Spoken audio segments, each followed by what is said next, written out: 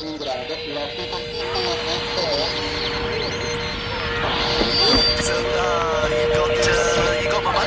Yeah, we should return my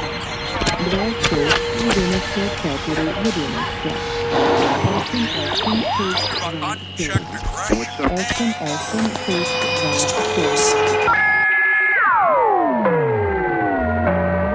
You're listening to Manner of Speaking with Greg Mayu.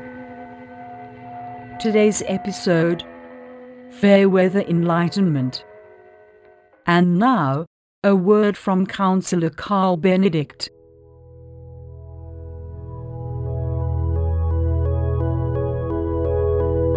The suggestion that grief has stages has been controversial ever since 1969, when the Swiss psychiatrist Elisabeth Kübler-Ross first proposed them in her groundbreaking book on death and dying.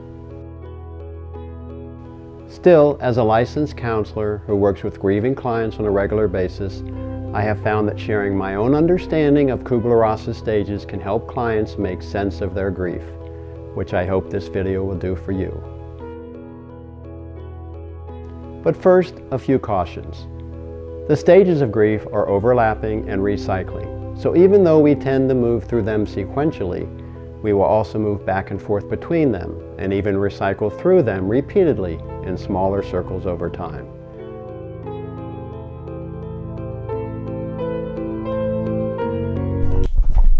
Okay, so when you think about all the other investments when you've lost money and you think about this situation, do you ever think about other ways that you'd like to address the situation besides legal? All the time. I dream of beating the shit out of Tom.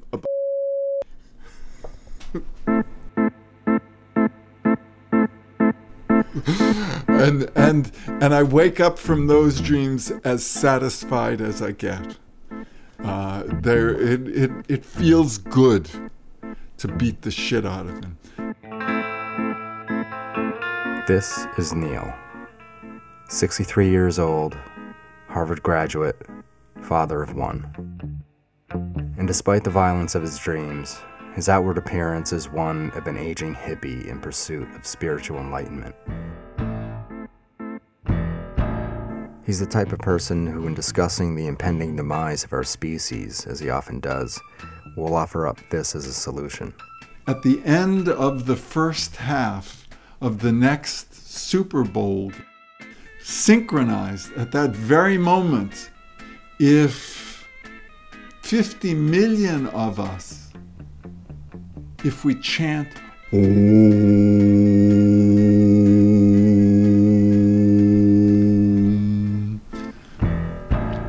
that'll flip the energy. Although now divorced, broke, and living with 3 roommates in Watertown, Mass., back in 1997 he lived in the wealthy Boston suburb of Newton with his wife and son.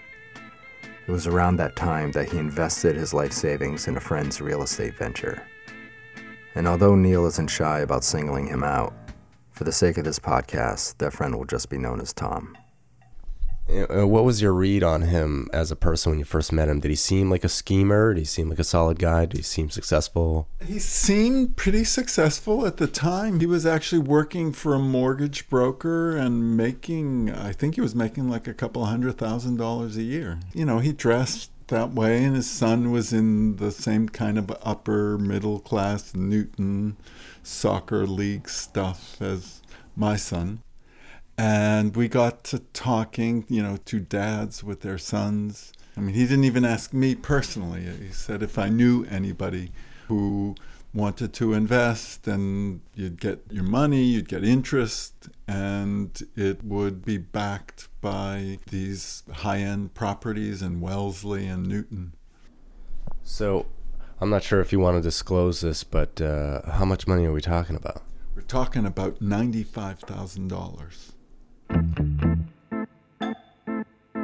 Over the next 10 years, Tom was making good on his contract with Neal, sending monthly payments on his loan with interest. Then, in 2008, the mortgage crisis happened. Tom had some properties that were foreclosed on. Payments to Neal started becoming more sporadic. and Tom started getting not so easy to get a hold of. I used to know where he lived, and I visited with him, but then he moved, and now whenever he started in the last couple of years when he sent me anything, he would always send it from a post office box. So those were not good signs. Now it's the spring of 2009. Phone calls are the only way Neal can get a hold of Tom. And since he won't answer Neal's phone number, he has to use other people's phones in order to trick Tom into answering. He's been waiting for some while now, kind of felt like he's kind of waiting for an excuse to act offended and stop relating. And he found that excuse a couple of months ago. Since I have to call him from other phones, I called him from my girlfriend's phone. And he virtually never calls back. But this one time, he called back. And I didn't expect it, so I didn't tell my girlfriend anything.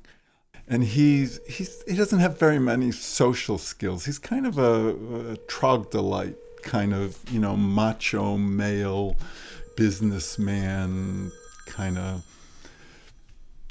that kind of person.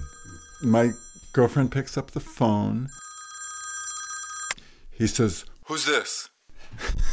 And she's used to having crank callers and men call, and she says, "Well, who's this? You called me. You tell me who you are. You kiss my ass." He said, "Well, somebody called me from there." "Well, I didn't call you from here. Who are you? Who are you? What do you do?" I heard her having this interaction on the phone, and finally it just twigged for me. "Oh, is that Tom?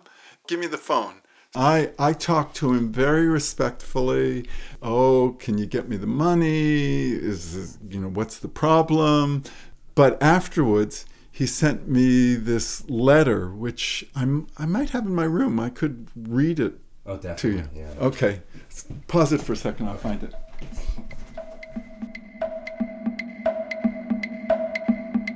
Dear Neal, please thank Melissa for her courteous conversation this past Saturday. That's his effort at being sarcastic. He was really pissed, evidently, you'll find from the rest of the letter. And her name isn't even Melissa. So I don't even know where he got Melissa. You are lucky to have her on your team. Please thank her for giving me some inspiration too. In the future, please contact my attorney, David, for future correspondence of any kind. This will eliminate the inconvenience of Melissa and I having to converse.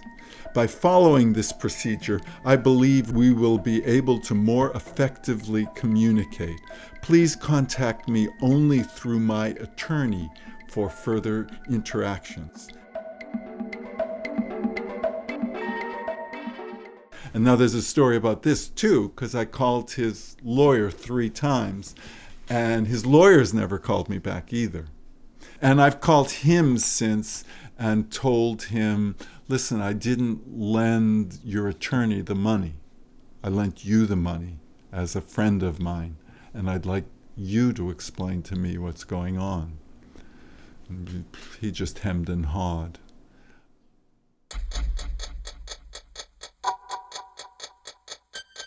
My girlfriend, who is wonderful, offered to call back and try and apologize and smooth over, even though she had nothing to apologize for. And so she called him and started apologizing, and he hung up on her. Because he doesn't want it to be okay. This is what happens with kind of people who don't have integrity at some level, and we've now reached that level, is that they want to find excuses for making it your fault. So now it's that he's upset that he wasn't handled respectfully. And he doesn't remember that he was rude, that none of this would have to happen if he'd just fucking call me and tell me what's going on.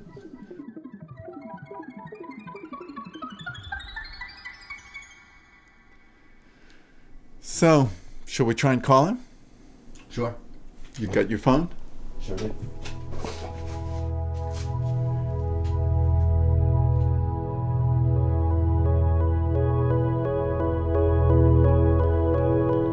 So here are the 5 stages of grieving as I understand them and have experienced them myself.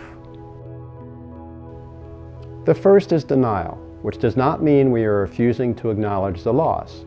Rather, it is a shock absorber built of numbness and disbelief that protects us from becoming overwhelmed by giving our minds time to prepare for experiencing the immense pain of the loss. As such, a major loss can leave us feeling numb without even realizing it. Denial is a normal, natural, and helpful part of grieving, but becoming stuck in it for a prolonged period of time can lead to unresolved grief. Hi, Tom. This is Neal. Did you ever call me back? I didn't get a message, and I haven't gotten the check for this month. Have you sent it?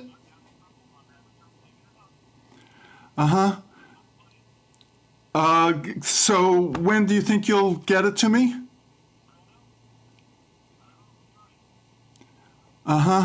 And I'm really concerned about the principal too. You had told me.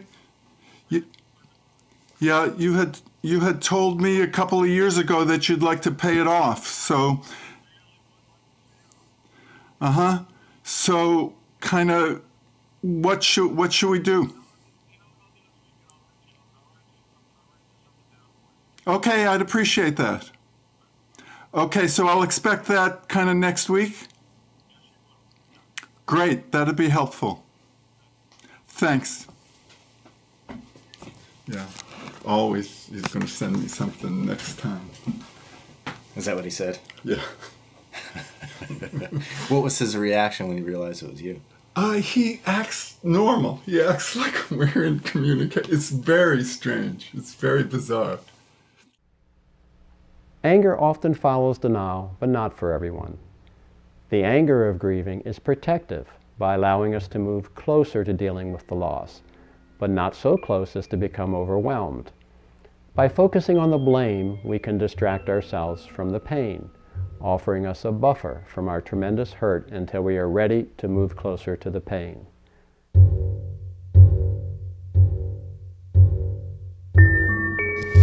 A dream of beating the shit out of Tom. And I wake up from those dreams as satisfied as I get. It feels good to beat the shit out of him.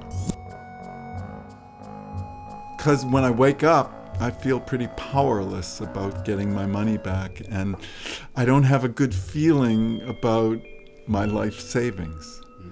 And that kind of powerlessness kind of gets people pretty ugly. And I feel pretty ugly and pretty scared. I didn't think of myself as a person who, getting ready to retire, have to be thinking about whether I'm going to spend money going out to a medium-priced restaurant. I mean, I could be paying rent. I could be buying a car, which I need. I could be eating, which I do less of. And so he's like becoming my Bernie Madoff, who's made off with my money.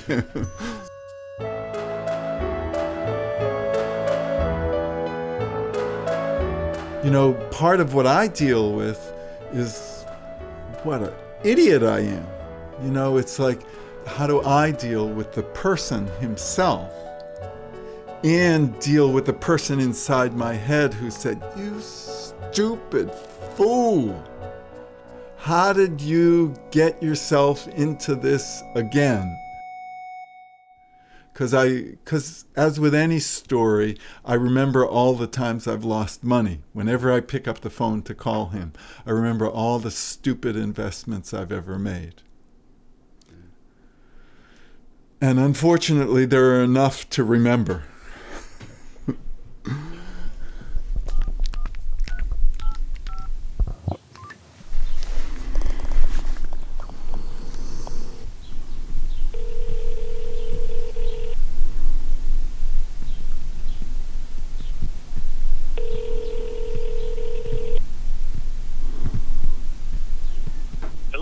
reached Tom voicemail. Please leave your name, your number, and a brief message, and I will try to get right back to you. Thank you for calling, and have a great day. At the tone, please record your message. When you've finished recording, you may hang up or press 1 for more options. Tom, I'd like to leave a brief message. I'm really concerned about my $95,000. I feel really terrible. It's my life savings that you have, Tom. And I would really hope that that would at least merit your calling me back. You can call me back. You have the number. And I would really appreciate knowing what's going on. I would really appreciate if you respected me. It would be really nice for $95,000 to at least know that I could reach you and that you could tell me what's going on with my life savings. Tom, please, please. Thank you. About a month later, I dropped in on Neal again. Still no checks from Tom. The voicemail you just heard was left via my phone because Tom wouldn't answer, which means he's keeping track of Neal's alternate phone numbers, and he's pretty much run out of those. I did, in fact, get him a couple of times, and he hung up on me. So he hung up on you? Yeah. So how far into the conversation did you get? 2 words. And here's the latest development, which is like breaking news. Yesterday, I got this letter. I'm going to read it to you. Dear Neal, please accept my apologies for my behavior over the past weeks. Obviously, my financial situation has deteriorated to the point of bankruptcy. I have lost all my real estate to foreclosure. The economy has shattered me. I am no longer able to continue paying you. I mentioned this to you in September, and frankly, I am surprised I was able to continue paying you for as long as I have. Realizing I am in good company, as Chrysler GM, as you do in situations like this, you speak to people who've had some experience. So I spoke to a friend of mine, and he said you really have to get after him legally. So I inquired about that, and unless you get a lawyer, you can't do that. I didn't want to spend that money.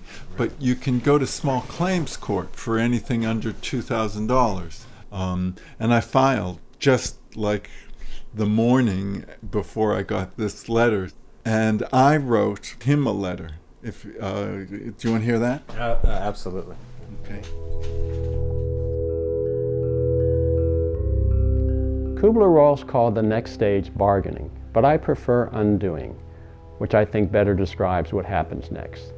The undoing stage moves us even closer to the pain as we find ourselves obsessing on every detail of the loss, including what led up to it, how it could have happened, and what we could have done differently, as our mind tries to undo the unacceptable.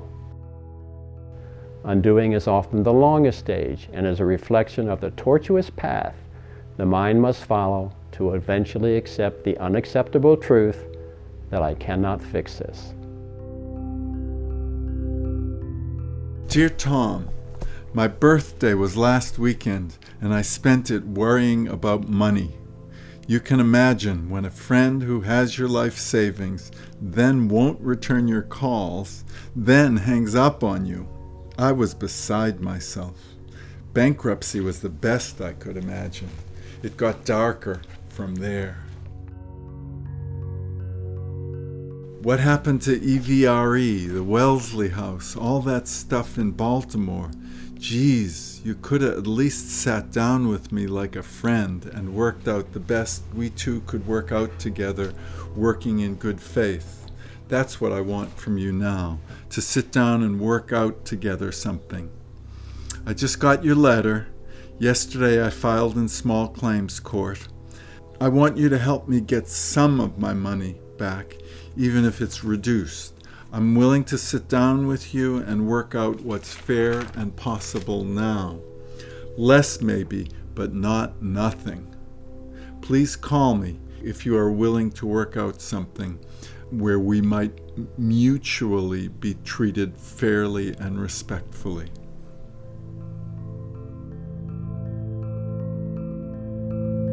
Midland Funding versus Aaron DeFurry. 2 months later, Neal goes into small claims court. There's no sign of Tom, and assuming the Waltham County Courthouse wouldn't approve of my sound gear, I snuck in a pocket recorder, which is why it sounds like this. You are Neal Anderson.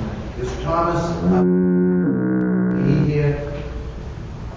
He's not here. It's not mentioned, so he's defaulted. That means you indicate. So he said the notes in there saying he's here. Once Neal finished filling out some paperwork, we convened on the front steps of the courthouse.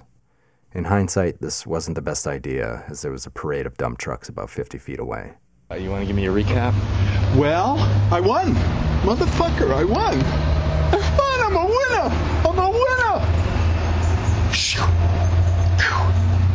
I'm cool. We're number one. We're at the top of the heap. But I'm really no further than I was, because I'll get a note that says he has to pay, but then I have to collect it. So because he didn't show, I win. That was easy. Yeah. How much money did you sue for? It's $1,995 because the limit's $2,000. Okay. And you're into him for about 93. 94. 94. But who's quibbling? You know, if I get 93 back at this point, I'm cool with that. Well, I was going to say, all you have to do is file the suit 45,000 times, and then you have the rest of it. If I can find out where the fuck he is, all I have is his post office box. In the months that followed, Neal ended up having to pay the sheriff's office $300 to track Tom down and get him to appear before a judge. That would have been the first time you had seen him in the flesh in quite a while. Yeah. Can you describe what that was like? We waited for about 3 hours to get in front of the judge, and the judge must have taken 5 minutes. And Tom was sitting over there. I was looking at him straight in the eye, and he wouldn't look in my direction. He was just like kind of straight ahead businessman. And the judge asked him what he could pay, and he said $100 a month. And I tried to talk to him about the $95,000 he owed me. And he just wasn't interested. After that court date, Tom sent Neal a payment of $100, and since then, nothing. So after you factor in the $300 Neal paid the sheriff's office, he essentially paid $200 for the privilege of confronting Tom face to face. And he wasn't fazed at all. There was no morality for him around taking my life savings. It was powerful to see how he kind of took my life savings and I let him. It's like that's partly what you realize too, that nothing happens that you don't allow to happen, that you don't set up. And that was a bitter pill. It still is.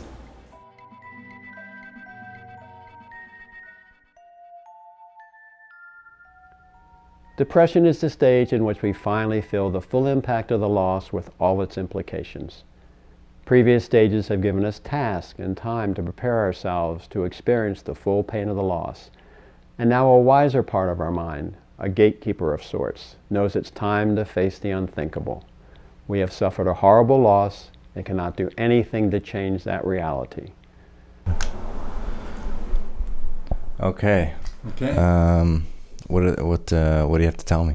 All right, so the big news is yesterday my girlfriend broke up with me.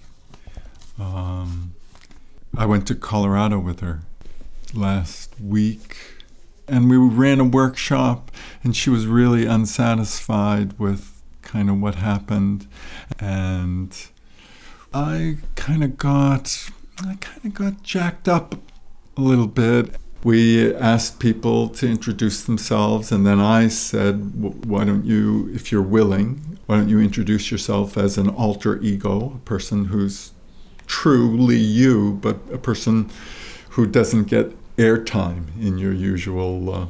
And that was interesting. People said some interesting things. I probably said a little too much. I tried to talk about... some of the things that I'm interested in, like the climate change. And she felt that I was talking at people. It was just like, let me pontificate. And so that spun into some other things. There are always issues, so there were some other issues. And I feel like just really devastated, kind of on the edge of tears, but can't quite reach it, can't quite let go in that way. And I haven't been able to really concentrate very much. Didn't sleep. I slept about an hour last night. So I'm kind of sitting here trying to just kind of hold myself and kind of just get through the day, really. Mm. Yeah. And it sounds like you had a long night, too. I did have a long night. Yeah. Wishing and a hoping and a hoping and a praying.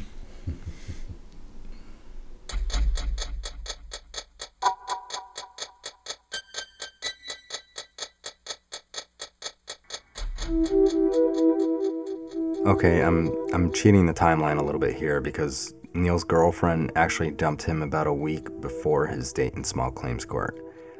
I should also mention that a few months earlier, for reasons that are still unclear to me, Neal's 13-year-old son severed all ties with him.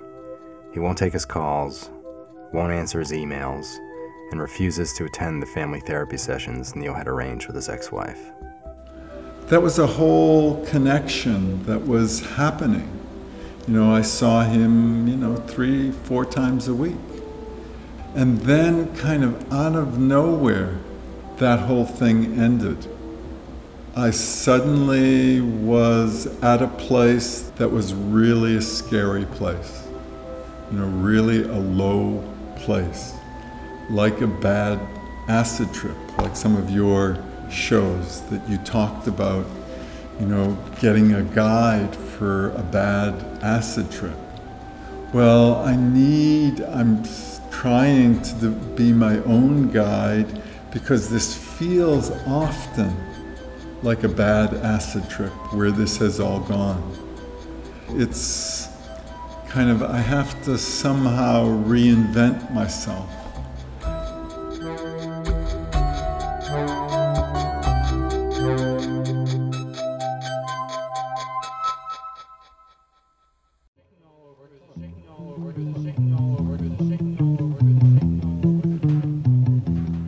After that last interview in the fall of 2010, I didn't see Neal again for 2 years. And if he succeeded in creating his own guide for a bad acid trip, it's in the persona of spiritual guru Herbie Perlman. That's the name of Neal's alter ego who hosts a radio show at Boston College. That's the name he used to announce his candidacy for president on the Tantric ticket. And to some degree, that's who it feels like I'm talking to when we start recording. Neal. Yeah. It's been a while. Yo, it has been a while. It's been a while since we've seen each other. I think Neal's in Herbie mode because in addition to my podcast, this interview is being videotaped by Neal's friend Brian for the Herbie Perlman website. You want to do a little clap for camera so he can see? Got that? Got it. Okay. Neal seems to be hanging in there, still living in the same Watertown apartment.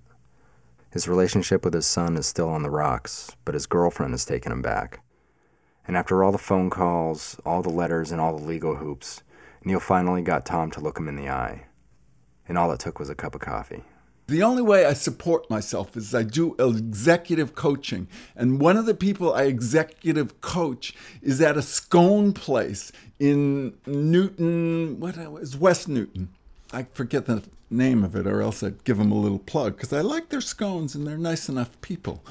But be that as it may, I once saw Tom there. He was ordering coffee when we came in, and I just happened to nudge him, so he spilled his coffee on his white shirt, because he's like working for the government now. like at the Defense Department and making like $77,000 a year, and he wouldn't pay me a fucking dime. And he's still driving a Volvo, because when you go bankrupt, you can hold on to your Volvo. Okay. Oh! I said, when I did that, I said, as if I hadn't noticed who it was, "Oh, I'm sorry, can I pay," because I knew, like, money pay.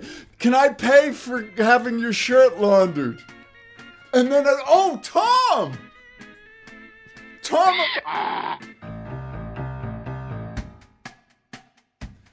And he's like, he's pissed, he's shocked, he's kind of tongue-tied, and you know those kind of looks when you look someone in the eye and you see that if there was a sword involved, it would cut right through you. He doesn't say a word. He didn't say a word. He just looked at me in the eye and started like getting like, you know how people get, and then he just walked out.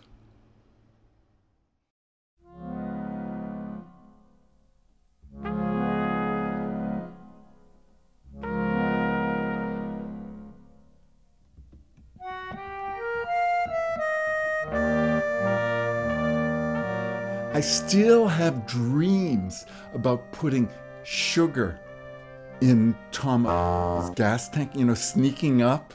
You want to put sugar in his Volvo? Yes. These are not my most enlightened moments. I'm an enlightened person, but that was not a moment of enlightenment. And I have moments like that. I have a sort of like Fairweather Enlightenment.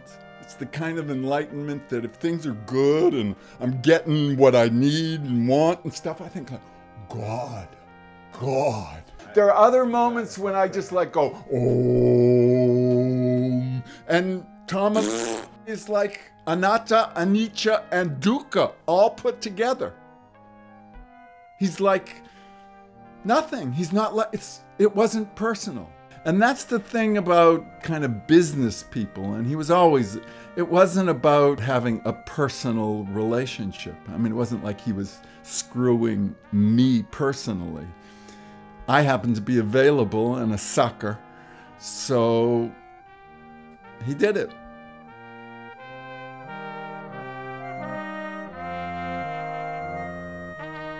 Acceptance comes after we have closed our eyes, kicked and screamed, pleaded and begged, cried and hurt, and then finally figured out how to live life in the new normal. We still hurt, but not in the same way as before. We focus more on the present and future, including our relationships, and much less on the past, which we now remember in its wholeness, rather than obsessively focusing on the loss. There is no such thing as closure, because the loss has changed us forever. Our journey to acceptance has allowed us to build a new normal that incorporates the loss as a loss, and in the process we have become wiser. We no longer take things as much for granted. We value each moment more, and we have changed our priorities to the things that really matter. Therefore, major loss is not only a painful problem, but also a bittersweet opportunity as we learn to find the serenity to accept what we cannot change and the courage to change what we can, which is ourselves. I think of him now as my sort of dildo. He like, that was a teaching, and sometimes you have to really get fucked. You have to get really fucked. And he really fucked me up the ass. He did. I'm not laughing. I don't want you to laugh either, Brian, because this is not funny.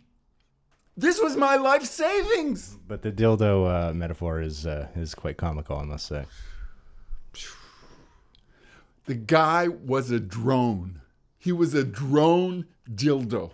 Tom used to go to prostitutes. When we were talking, I'd buy him lunch every once in a while because I wanted to keep him like giving me my money back. This was over 10 years. I'd buy him lunch and he'd tell me about these prostitutes he was fucking. I mean, he's married and he has one kid. I met him because my kid and his kid played soccer together. You can erase that part about him fucking prostitutes in case his wife sees this. It would really hurt my feelings if his wife ever heard that Tom was fucking prostitutes and eating lunch at Whole Foods and telling me they were better than his wife. But I would not want that to get out. So you should really make sure that this, you have a password and another password. In order to hear this shit, you should need 7 levels of passwords. HerbiePerlman.com. That's where it'll be. That's where it'll be. Tom, prostitute fucker. Hey, but let's do a Om, because I'm sensing that my enlightenment is being dragged down by some other darker part of me. Okay. Are you sensing that too? I wouldn't have phrased it that way, but I'm sensing that you're in conflict with your enlightened side. There's no conflict. There's no conflict. There is no fucking conflict. Disharmony? I have almost no rage left in me. Almost no fucking rage at all. So what can I say? You want to do an Om? Om.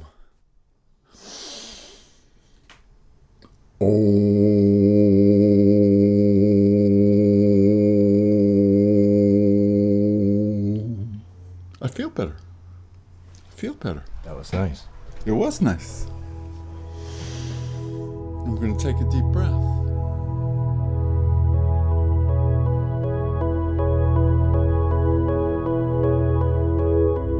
The bottom line is this. Grieving is an individual experience that takes time and effort.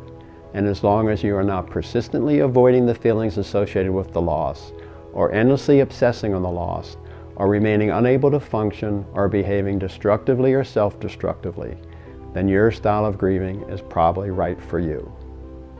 Thank you for watching this video, and keep paying attention to your life. Until next time. Herbie Perlman can be reached for spiritual counseling or executive coaching at herbieperlman.com. His radio show, The News at Dawn, focusing on his spiritual practice and climate change, can be heard on Wednesday mornings at WZBC in Newton, Mass, 90.3 FM.